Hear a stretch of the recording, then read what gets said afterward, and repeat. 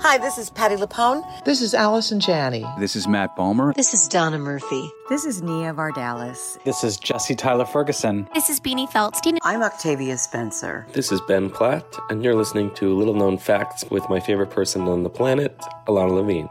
A-OK. Welcome to Little Known Facts, a podcast where you will hear unfiltered, raw, honest, and uniquely funny interviews with artists you love as they talk about the art they love to make. I'm your host, Ilana Levine. You know, some people enjoy composing their own music, chord by chord, and others are happiest when they come across that one perfect song. Work is not a lot different than that. Whether you prefer building your own workflow or using a pre-made template, with Monday.com, you and the team can work in a way that's comfortable for everyone. Tap the banner to go to Monday.com and build your own amazing workflow, or find an awesome template. No judgment. Hey, I heard you needed inspiration. He's Ilana and friends with some revelations. Little known fact of the day. Every little thing's gonna be A-OK.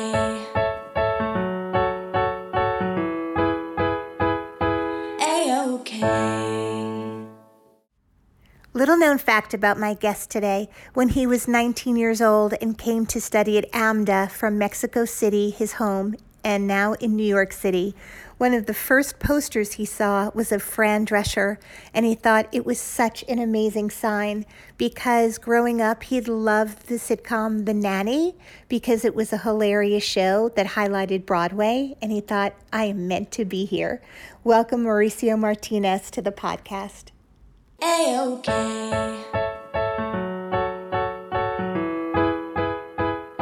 A-OK.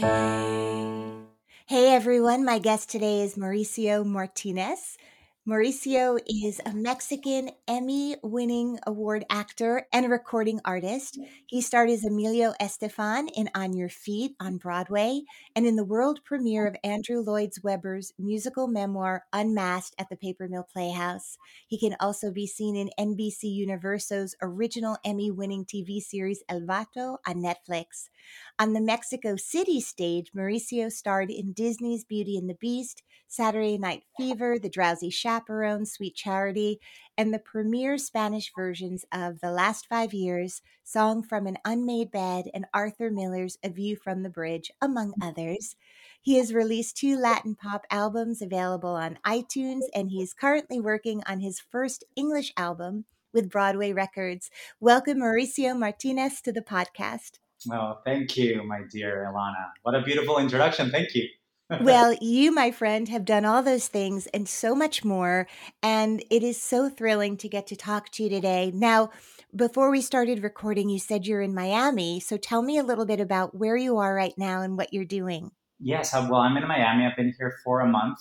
I'm working on a new TV show for the next couple of months, and I'm very excited to be working, very blessed to have a job right now after last year that was rough for everyone. Yeah. Yeah, very grateful. It's a great character. It's a great script, and I'm having a blast. So, can you tell us what the show is? I can't say it yet because really. but it's you know what it is. But I do know what it is. But it's I play a bad guy. So it's okay. It's always fun to play a villain, and it's fun. It's 8 episodes, and it's going to be streaming, I think, towards the middle of the year. So it is an English language show or a Spanish language show? Spanish show. Spanish. Okay. Yeah. So do you at this point, do you prefer one over the other? Are you more comfortable acting in one language over another language? Well, it depends. I mean, Spanish is my first language, so I just don't struggle at all. Right. That, but I mean, I'm fascinated by the English language, and I love performing in English. Like I actually prefer singing in English for some reason because that's how I learned to sing in the first place. So that's why I'm very comfortable doing musicals in English. Very, very right. Yeah. So let's talk about that. Tell me about how you, growing up in Mexico City, became a beloved Broadway performer? Sort of what is the journey? Actually, you may need to correct me. Did you actually grow up from, small boy to teenager in Mexico City? I grew up in Monterrey, which is Okay. north of Mexico. I was born and raised there. And growing up, my mom is a painter, and she loves music and she loves musicals, especially Hollywood films, musicals. So she would play me movies as I was growing up.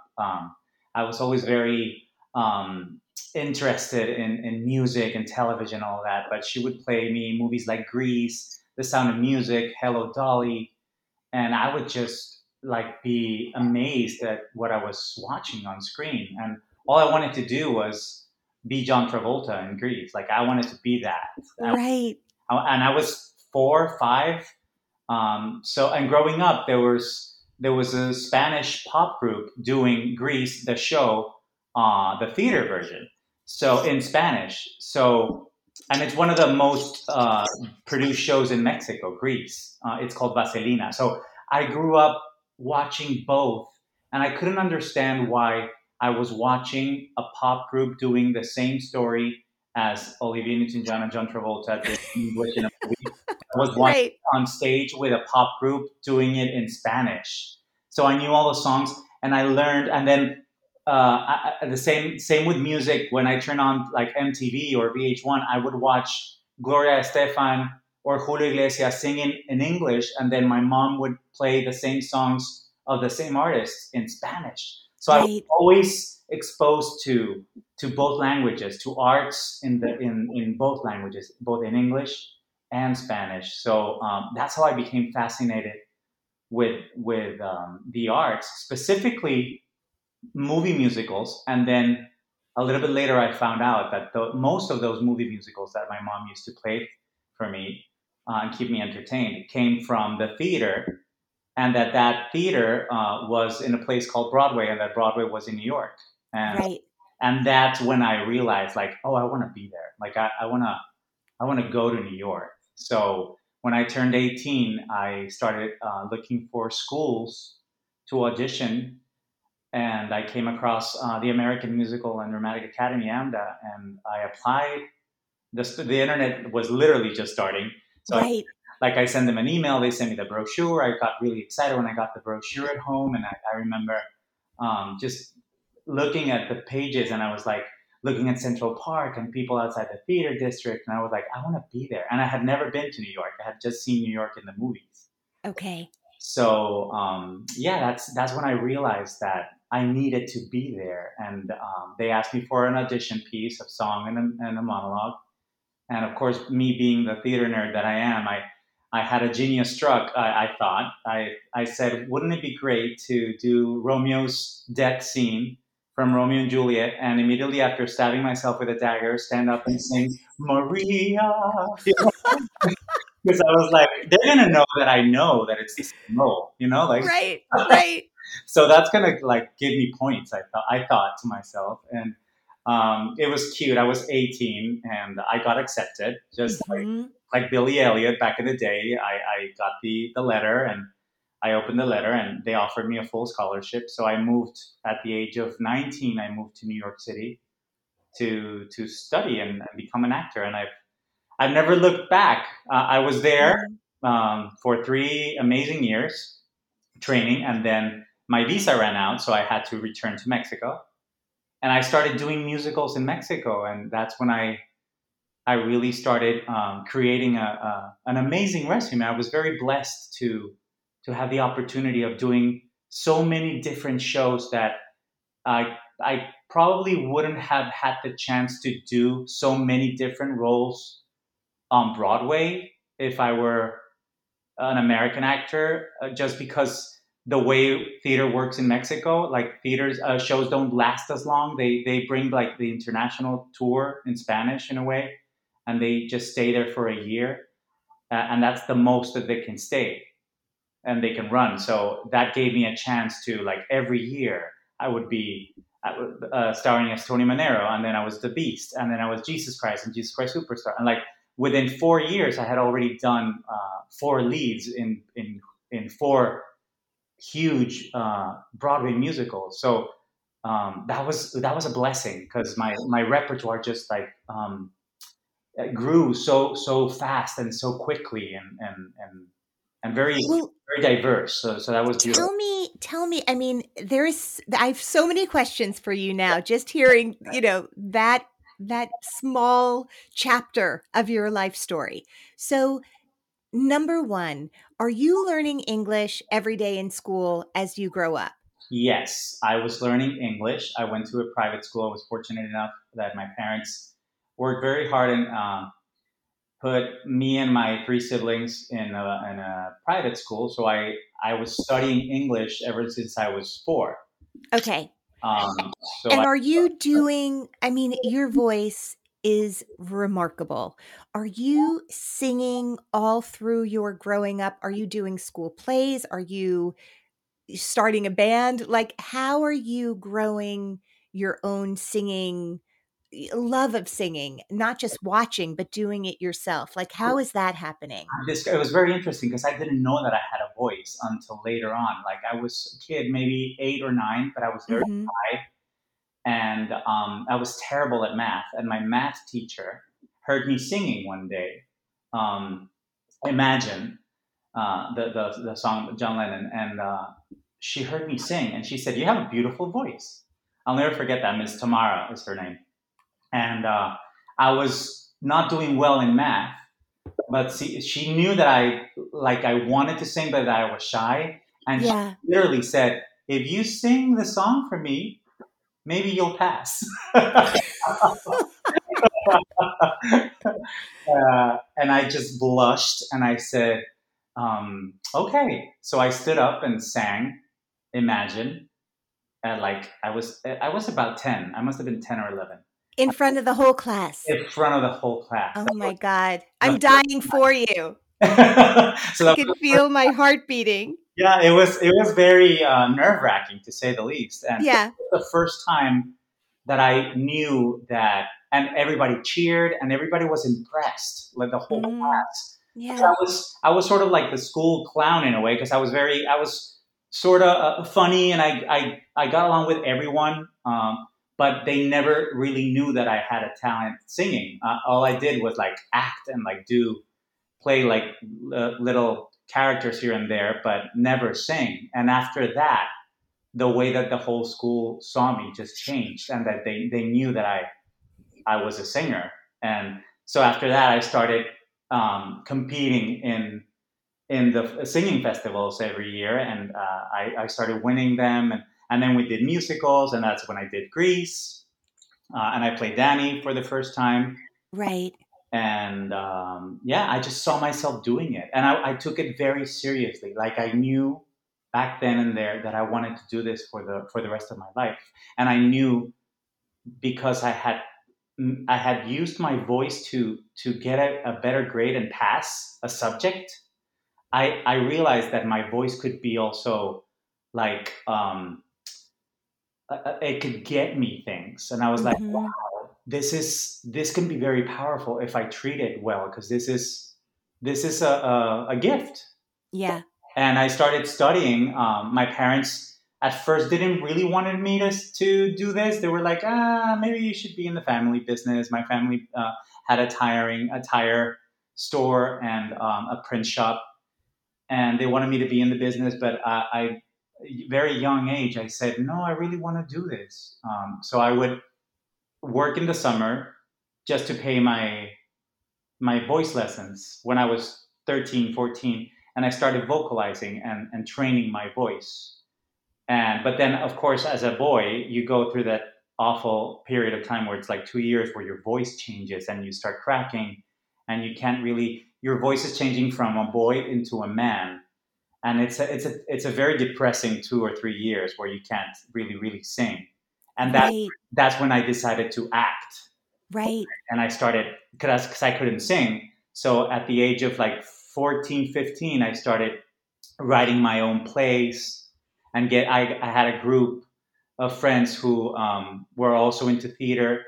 And there's this like sort of like what in America you have the Christmas Carol and Scrooge and that story. In Yeah. Mexico, being such a religious country, very Catholic, Christian, we have a tradition which is called La Pastorela. Pastorela is like the shepherds, and it's the story of shepherds who are on their way to visit baby Jesus as soon as they're born, but always throughout their journey, there's devils and angels fighting, and like a distraction, tempting them. The devils are tempting them to like lose their way so they don't reach Jesus, and the angels are there to like save the day. And it's a Mexican tradition, and it's always a play that is done all over Mexico during Christmas time. So at the age of 15, I started writing my own pastorelas, and of course I turned them into a musical. So I would write songs with friends, and we had a band.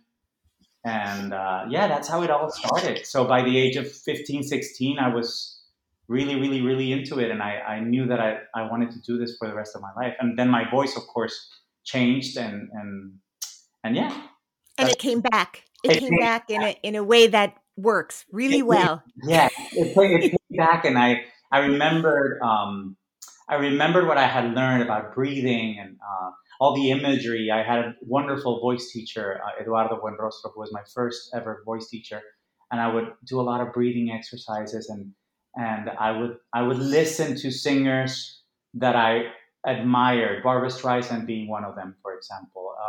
I would remember, and there's a Mexican recording artist who passed away recently, and his name is Jose Jose, and he's a crooner. He was a crooner, but he had a beautiful velvety voice, and very much like Streisand, he would like just stretch those notes in a beautiful way, that so melodic that I sort of like Barbara's recordings every now and then, the early years where you go, when did she breathe? Like, and so I fell in love with that type of singing, and that type of voice, and using your voice to tell stories, not just sing for the sake of singing, but sing to tell a story. That's when I realized, wow, this is a very powerful, a powerful gift. And of course, being Mexican, I grew up with both cultures, and Latin pop is very melodramatic. Those singers growing up in the 80s are very over the top, and the songs are a soap opera after a soap opera. They're so dramatic and intense. So I grew up with that as well. Watching telenovelas and all that. So I think I had the best of both worlds, and I grew up with that. When I watched movies like La Bamba, remember La Bamba? Of course. I could totally relate, because I was like, I may not be Mexican American like the guys in the movie, but I can relate because I'm from Mexico, but I was very American too. I had a passion for the United States, for the entertainment world of the US, Broadway, Hollywood, music. I really, really looked up to that, and it helped me dream in a way. Did you watch the Tony Awards growing up? Was that something that you were aware of? I wasn't aware until I really fell in love with Broadway in my teenage years, and that's when it clicked, and I was already doing it. It must have been 15 or 16. I must have been 15 or 16 when I saw my first Tony Awards on video.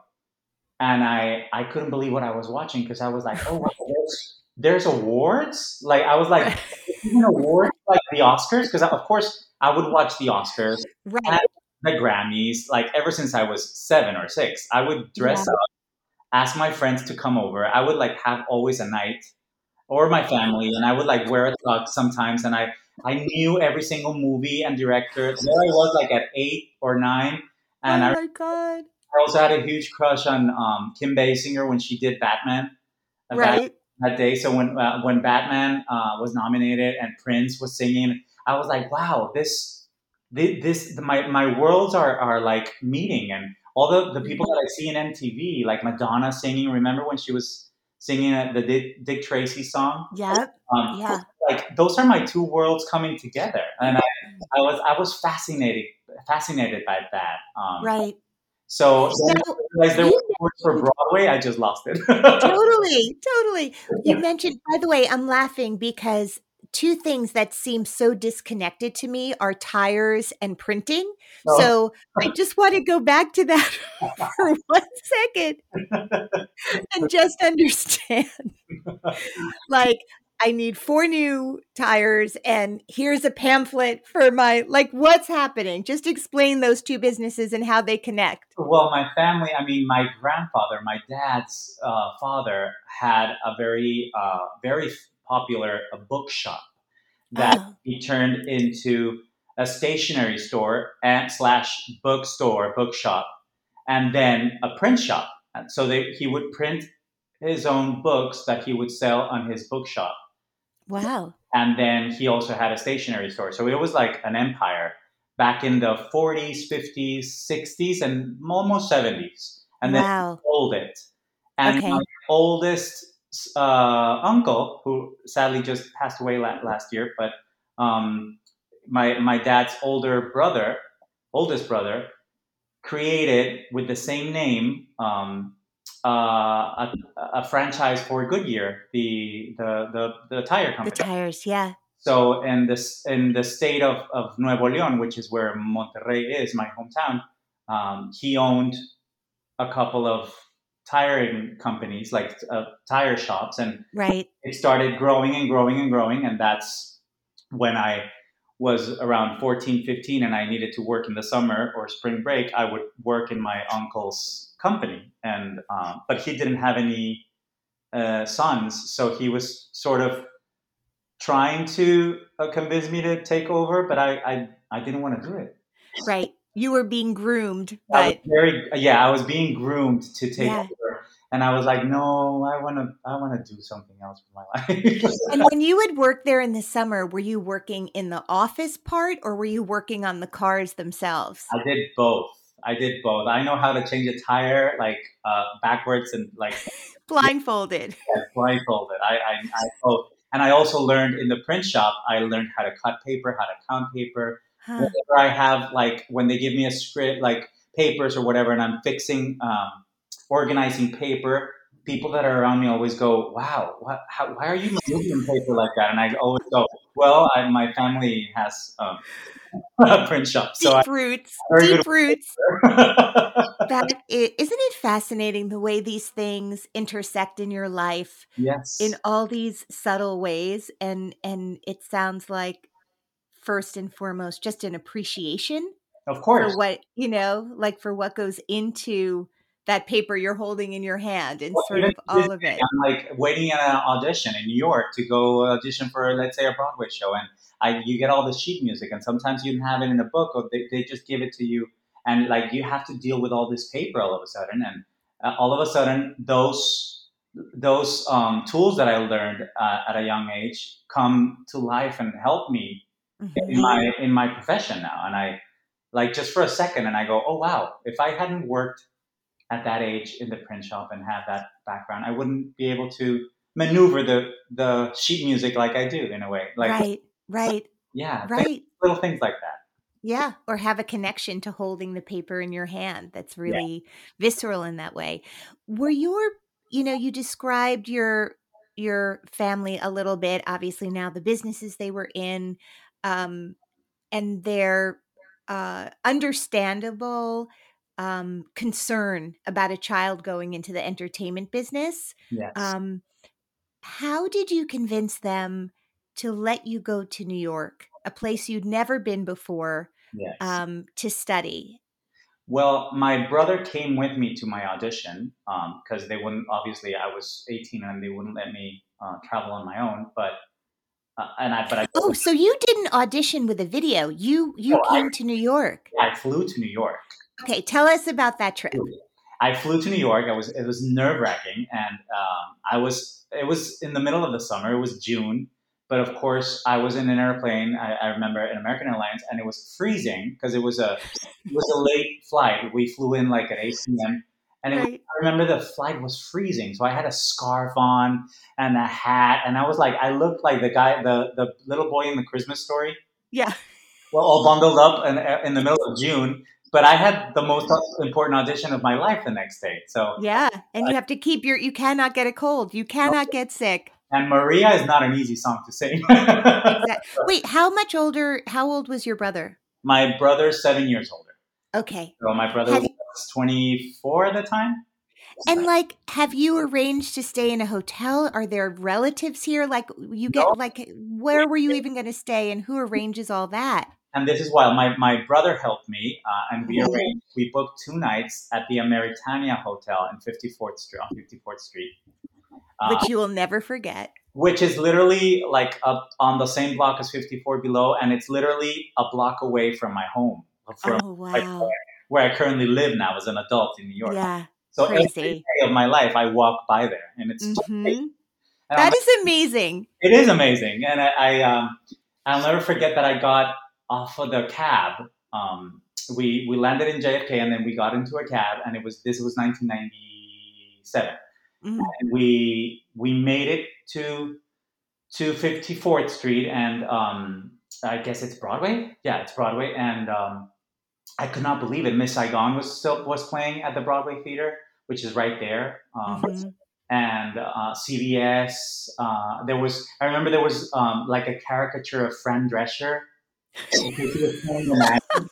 And of course, I was obsessed with The Nanny back then, because it was the only show that talked about Broadway, and I just like loved that show. And she was obsessed with Barbra Streisand, and so was I. So I thought Nana Fine, because I saw it in Spanish, by the way. We're like the same person. I was like, we're the same person, basically. So I'll never forget that feeling. I just being 18 and getting off of the cab and just seeing New York for the first time, and walking to Times Square for the first time, and just knowing that I was there to audition for a school.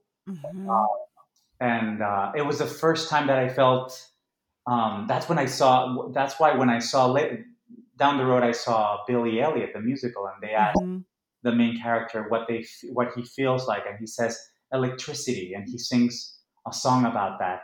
That is so spot on. Like that is, I mean, you know what it feels like. That is exactly how I felt. That just electricity inside my body, and I just felt that I belonged there. And wow. I went to bed, of course, and then the next day I woke up very early. I ironed my shirt, and I took a shower, and I got ready and got my sheet music, and I took a cab, and AMDA was still at the Ansonia, which is such a beautiful building. Yeah, on the Upper West Side, a landmark, historically beautiful building. Yeah. And I was there, and I was waiting. And to this day, the girl that was sitting right next to me, who's a dear, dear friend to this day, she's also been on Broadway. She's a mother now. We're still friends to this day. And she made it. I made it. We were both selected. And it was a great class. Another friend, Peppermint, who's now very famous after she appeared in RuPaul's Drag Race. Yes. And in the Broadway musical, what was the show that? Yes. God, I can't remember the name. Me neither, and she was incredible. She made history, being the first dance lead in a Broadway show. Yeah. I know. I can picture her so perfectly, and I'm sorry, I'm spacing out on the name right now. So, Peppermint, I love you. Yeah, forgive us, Peppermint. Yeah. So we became a family right then and there, and I remember those were some of the best years of my life. 18, 19, 20, moving to New York, living in New York in the Upper West Side, studying performing arts. I felt like the kids in the movie Fame. Like I literally, and being from another country, there was not. I remember it was a time where there were no Mexicans on Broadway. Salma Hayek had just literally moved to LA and started doing a movie here and there, and started to become like the first main Mexican superstar. So it was like. It was not like today, like Hamilton had not happened, In the Heights had not happened. Right. Like it was a very different time. And I remember going to Broadway shows, looking for playbills and looking for, in the cast, I remember in the Who's Who section, looking for Latinos. And it was hard.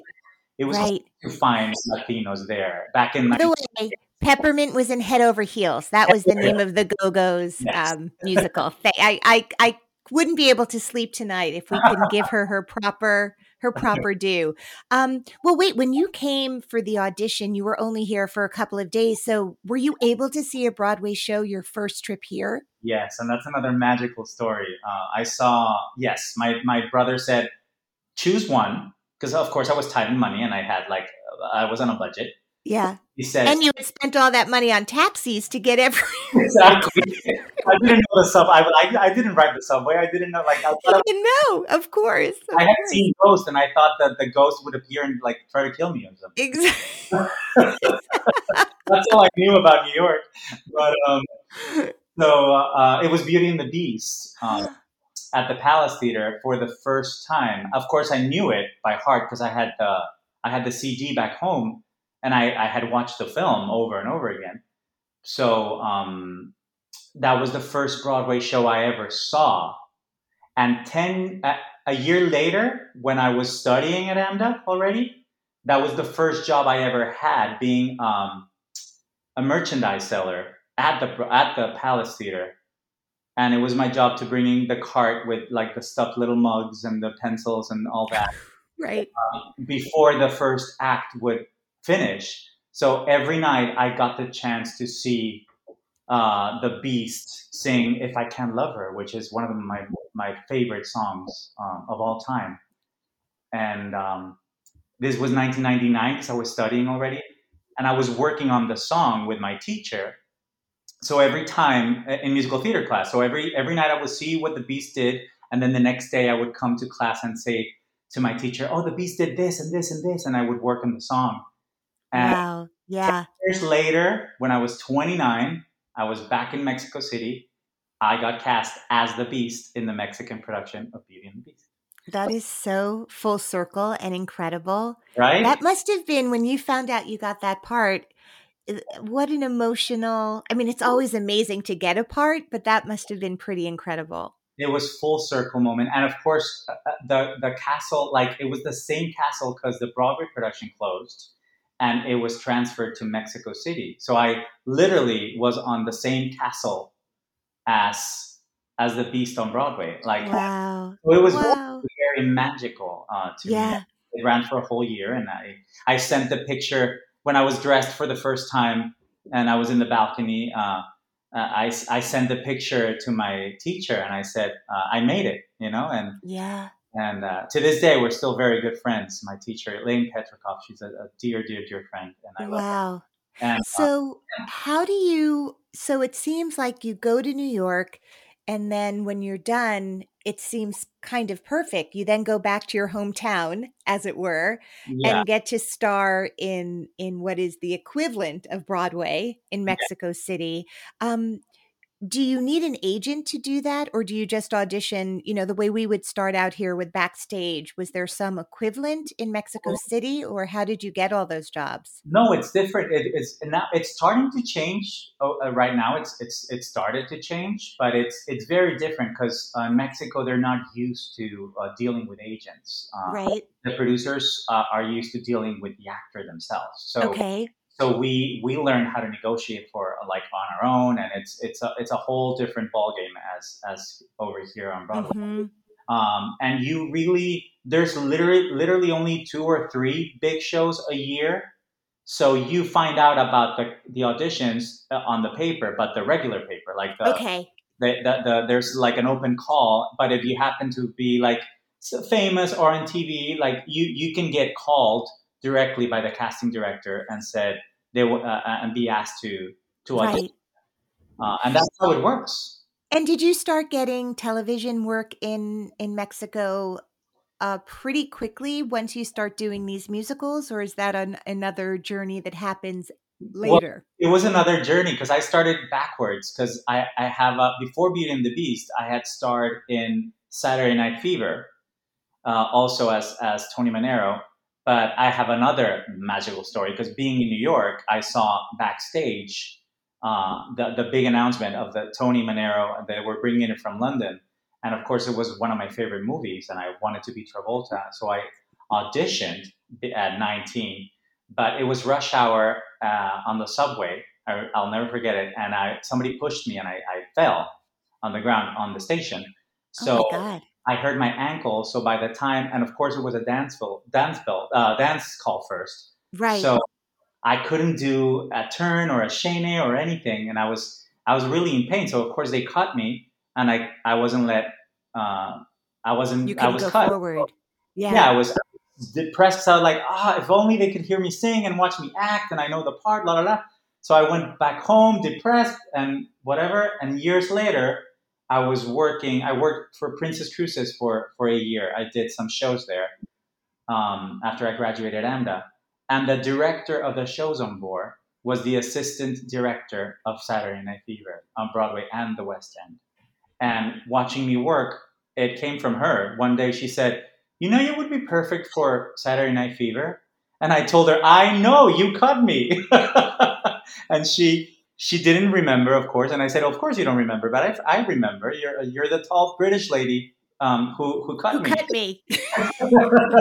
And we became friends. And she said, well, Maurizio, she called me Maurizio. She said, well, they're opening the show. We're opening the show in Cologne, Germany. Would you be interested in auditioning? And I said, yeah, of course. But I mean, I don't speak German. And she's like, no, they would teach you phonetically, but the songs are in English. And I think you'd be perfect. So I was flown in. I was let off the ship for a week. They flew in a different singer for a whole week. And I went to New York, auditioned, made it to the very, very end, was cast as the understudy of the lead. And I called my mom to tell her the news. And that's when she said that my dad had been diagnosed with terminal cancer and had only 6 months to live. And I had been away from Mexico for 5 years now. Yeah. And so I said, no, I have to go back to Mexico and be with my dad. So I said, Saturday Night Fever, it's not going to happen for me. So I thanked them, and I didn't do it. And I went to Mexico. My dad passed away. And then I auditioned for the Mexican version of American Idol, which is called Operación Triunfo. It's a Spanish franchise. And I am selected. At the same time, I was selected as Angel Ross in the Mexican production of Les Mis. But I decided to go to the TV. Yeah. Because I needed to get a name for myself. And these shows were very exciting. And it was the first edition. And it was 2002. I was 24. And I said, yeah, I'm going to do this. So I did it, and I was third place. I was in the show for 4 months. And the day after the show ends, the show's producer calls me on the phone and says, I have a theater producer here. He has been dying for you to finish the show because he wants to cast you as the lead in a Broadway musical. And you're perfect for the part because they can't find a guy who dances, acts, and sings. And I was blonde because everybody wanted to be Ricky Martin back then. And I was Okay. blonde. I had highlights. It was like Living La Vida Loca era. So everybody thought, we all thought we were Ricky Martin. But he said, but would you be interested in dyeing your hair black? And I'm like, wait a minute, what show are you talking about? And he said, Saturday Night Fever. And I said, wow. Wow. So I told them, well, I have to audition. I mean, they have to see me because I really wanted them to see me. I never got the chance to prove it, So I knew the choreography by heart.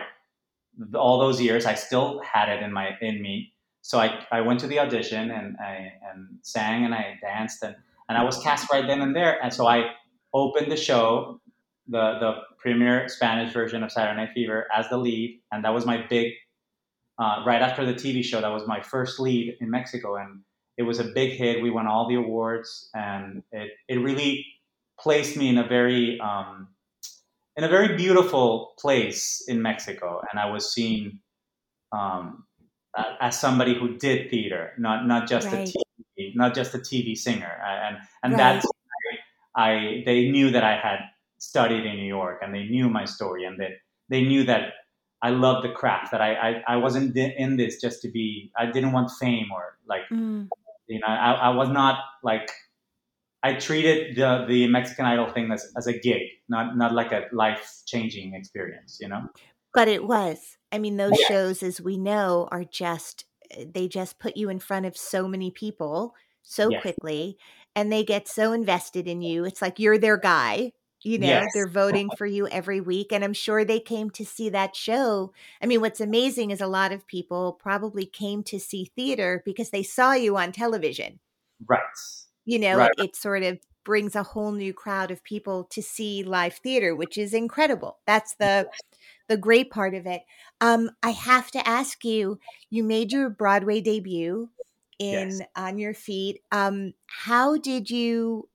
Were you in New York or Mexico City at the time that role was being cast? I was in Mexico City. This was years after Beauty and the Beast. And this was 2016. A friend of mine who's a Mexican composer living in New York, Jaime Lozano, he's a wonderful composer. And we have been dying to work together. And he wrote a part for me in a musical called Children of Salt, which he had been working on for 9 years since he graduated from NYU. And he offered me the role. He said, I really want you to come do it. It was selected for Nymph. I didn't know what Nymph was, and he explained it to me. Right. And I said, well, I mean, I would love to come to New York. I had already be back. I was back because I was flown in to audition for Evita to be Ricky's understudy, literally. And it was very, very close to me and the guy who actually got it. And the reason I didn't get it because I didn't have a work visa. Right. So I told him, yeah, but Jaime, I don't have a work visa. He said, no, it's a festival, so you would just have to donate your time, and we'll talk to the festivals. And I didn't know that could happen at NIMS. Right, but so they arranged the paperwork for you to be able to come. Yeah, so I did that, and sitting in the audience of that show, which is a beautiful show. We're actually working on turning it into a movie now. It's a beautiful show that I love, Children of Salt. But sitting in the audience was the casting director for On Your Feet, and literally the show was over and he waited for me and he said, I think you're perfect for the role of Emilio in On Your Feet. Would you be interested in auditioning? The guy who originated the role is leaving, and I really need you to audition if you're interested. I didn't even know the show existed. Like I was so disconnected from Broadway and everything. And well, you flew in to do this musical workshop and you were focused on that, it sounds like. Exactly, completely. And although I think it's funny that you didn't, just because of because it's a musical focused on Spanish-speaking stars, right? Or Latino stars. But why do you think it wasn't on your radar? Do you think God didn't want it to be so you could go get it? And why do you think? Because I was just not. It was not in my radar for some reason. I don't have an answer. It's and it's amazing to me because like the Mauricio in his 20s would totally have that and other shows. And be obsessed with it, right? Like who? Yeah. I was so focused on learning my part and being good at this show, and I was working on that show, and I didn't have a distraction. I didn't have distractions, and I was rehearsing from 10 a.m. to 7 p.m. And then I went home and I was not watching theater. I was focused. I only had 2 weeks to rehearse and then a week. I got it. Right. I think it had to happen exactly this way. And they gave me a ticket, and I'll never forget. I went to see it at the Marquee Theater, and that's when I first saw the show. And now she's a dear friend of mine. We starred opposite each other, and she just blew me away because she did such a beautiful job as Gloria. And I said, I want to be in this show. Like this is perfect because I felt like the show was written for me in a way. I was like, this is the story of all of us, and Gloria and Emilio. So the next day, I had the audition, and the casting director says, just so you know, in the room are Sergio Trujillo, Alex Dinelaris, and Jerry Mitchell. So my brain immediately went, Olivier, Academy Award, Tony. And he said, oh, and by the way, there's Gloria and Emilio too. And I was like, no pressure, right? Okay. So I met them right then and there. And I was so nervous because it was a big deal. And I said, I'm auditioning to be this man who is an icon and who is like Emilio Estefan for Latin artists. He's God, he's everything. And I was so nervous, and I had to do a song where I was singing to Gloria, and I said, "Well, what the hell? I have her right here. Like, might as well just look at her in the eye and sing to her and seduce her, because you're gonna audition to play her husband. So make her fall in love with you." Totally. And I just did that, and she then told me that she told him that this is the guy. Like, I wanted you from that moment. And Yeah. so I was cast, and that was my Broadway debut. And yeah, I got to play the part for almost 3 months on Broadway, and then I was offered the tour, which is how I got my green card. Right. I got the beautiful opportunity to tour with this show for a year, and at a time where I think this country needed that message. About immigrants and the American dream and following your dreams and being proud of your heritage and your roots, and the immigrant story, is very important to me, because that's who I am. Right. And I got the beautiful chance to work with them and be very close to them, because they were very hands-on. And Mm-hmm. I had opening nights at the Kennedy Center in Chicago and in Washington. And then we did Chicago, and then we did the Pantages in LA. And every time they would come, and it was crazy. It was a wonderful experience. It was like having Broadway openings every month or so. It was Right. amazing. With Gloria and Emilio Estefan joining you. Exactly. Would they come on stage, and would people just go nuts on those openings? Like, they lost it.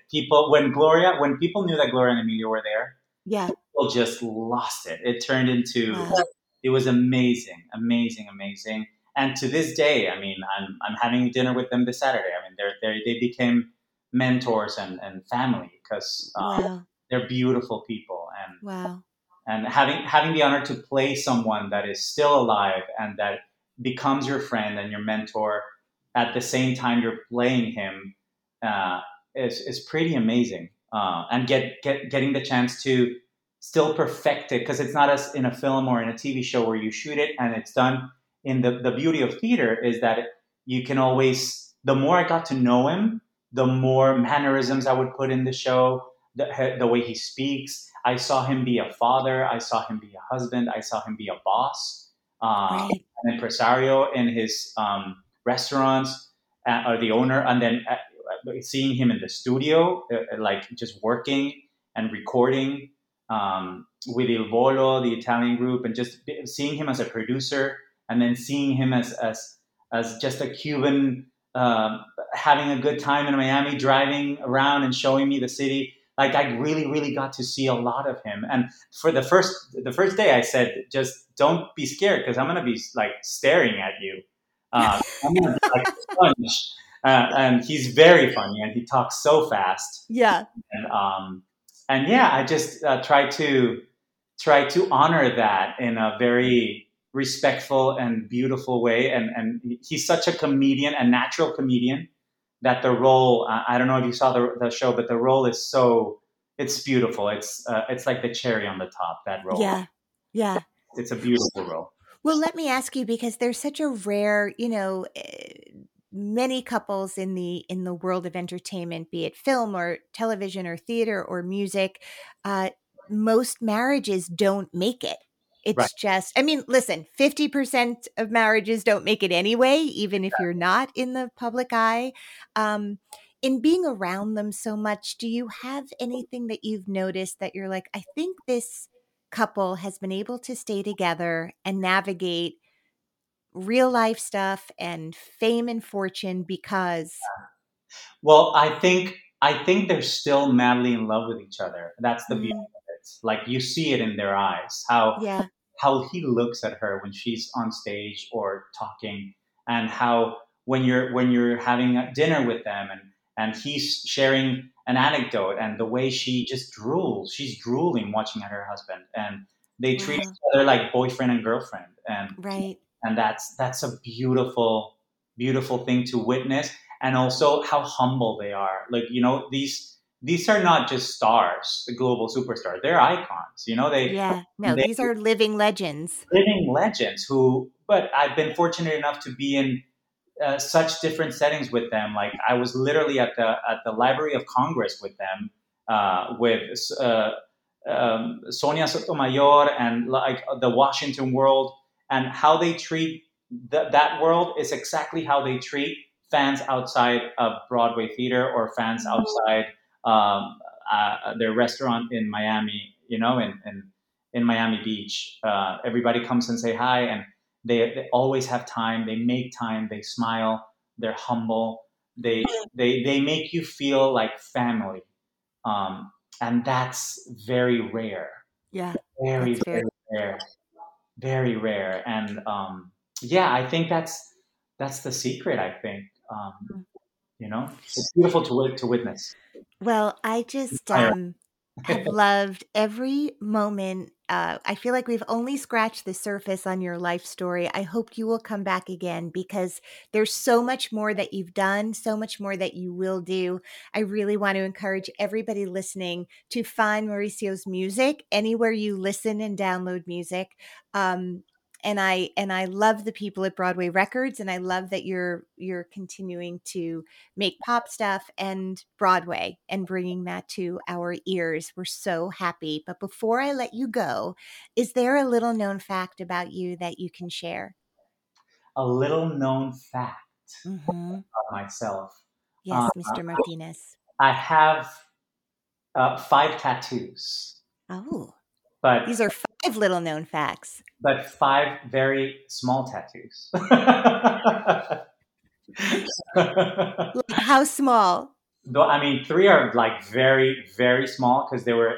I'm also a cancer survivor, a 4-time bladder cancer survivor, and Yes. so to get the radiotherapy, the very first time that I got it, you need to be tattooed in order for the machine to find the location of your body. So I have on my left and my right hip, literally like a little mole, like a little dot. Mm-hmm.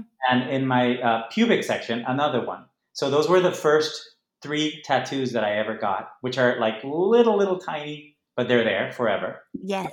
As a beautiful reminder that I'm a survivor. But then I did get drunk in Puerto Vallarta, and I got, of course, a music note on also right by my hip. It's like the bone that's under, like on your hip, Mm-hmm. and I have another initial in my back. So, And is that initial private? Why it's that initial? when I became a survivor, cancer survivor too, I decided to put an E of eternal, Mm, and it's there. that's incredible. Is that still a big part of your life in terms of follow-up appointments and Yeah. medicine? And is that just a constant? Yes, because I've had 3 recurrences. I was actually on tour with On Your Feet, and I was diagnosed with cancer for the 4th time, so I had to leave the show for a couple of months and then come back. Mm, But yeah, I do have my checkup every 6 months. yeah. I have a wonderful doctor in New York, and I have another great doctor in Mexico City. And yeah, I mean, I'm healthy and alive. And I think every time, I always say that it's like the Wizard of Oz, like when the movie started in black and white, and all of a sudden there's a big thunderstorm, whatever, and then you open the door and everything's in color, Yeah. and I think that's how I see life now. I'm very intense. I'm very passionate, of course, not only because I'm a Latino and Mexican, and I did telenovelas for so long, and I'm an artist, but I also feel that the experiences of surviving cancer so many times have made me into a more passionate performer and human being just in life. I love discussing life. I love long conversations, passionate conversations about politics, about the environment, about life, about music, about fashion, about cinema, about theater. Like I do open a bottle of wine every now and then with a friend or two, and I stay up until 3, 4, 5 in the morning just talking about life, you know, and Right. I love that. I think that's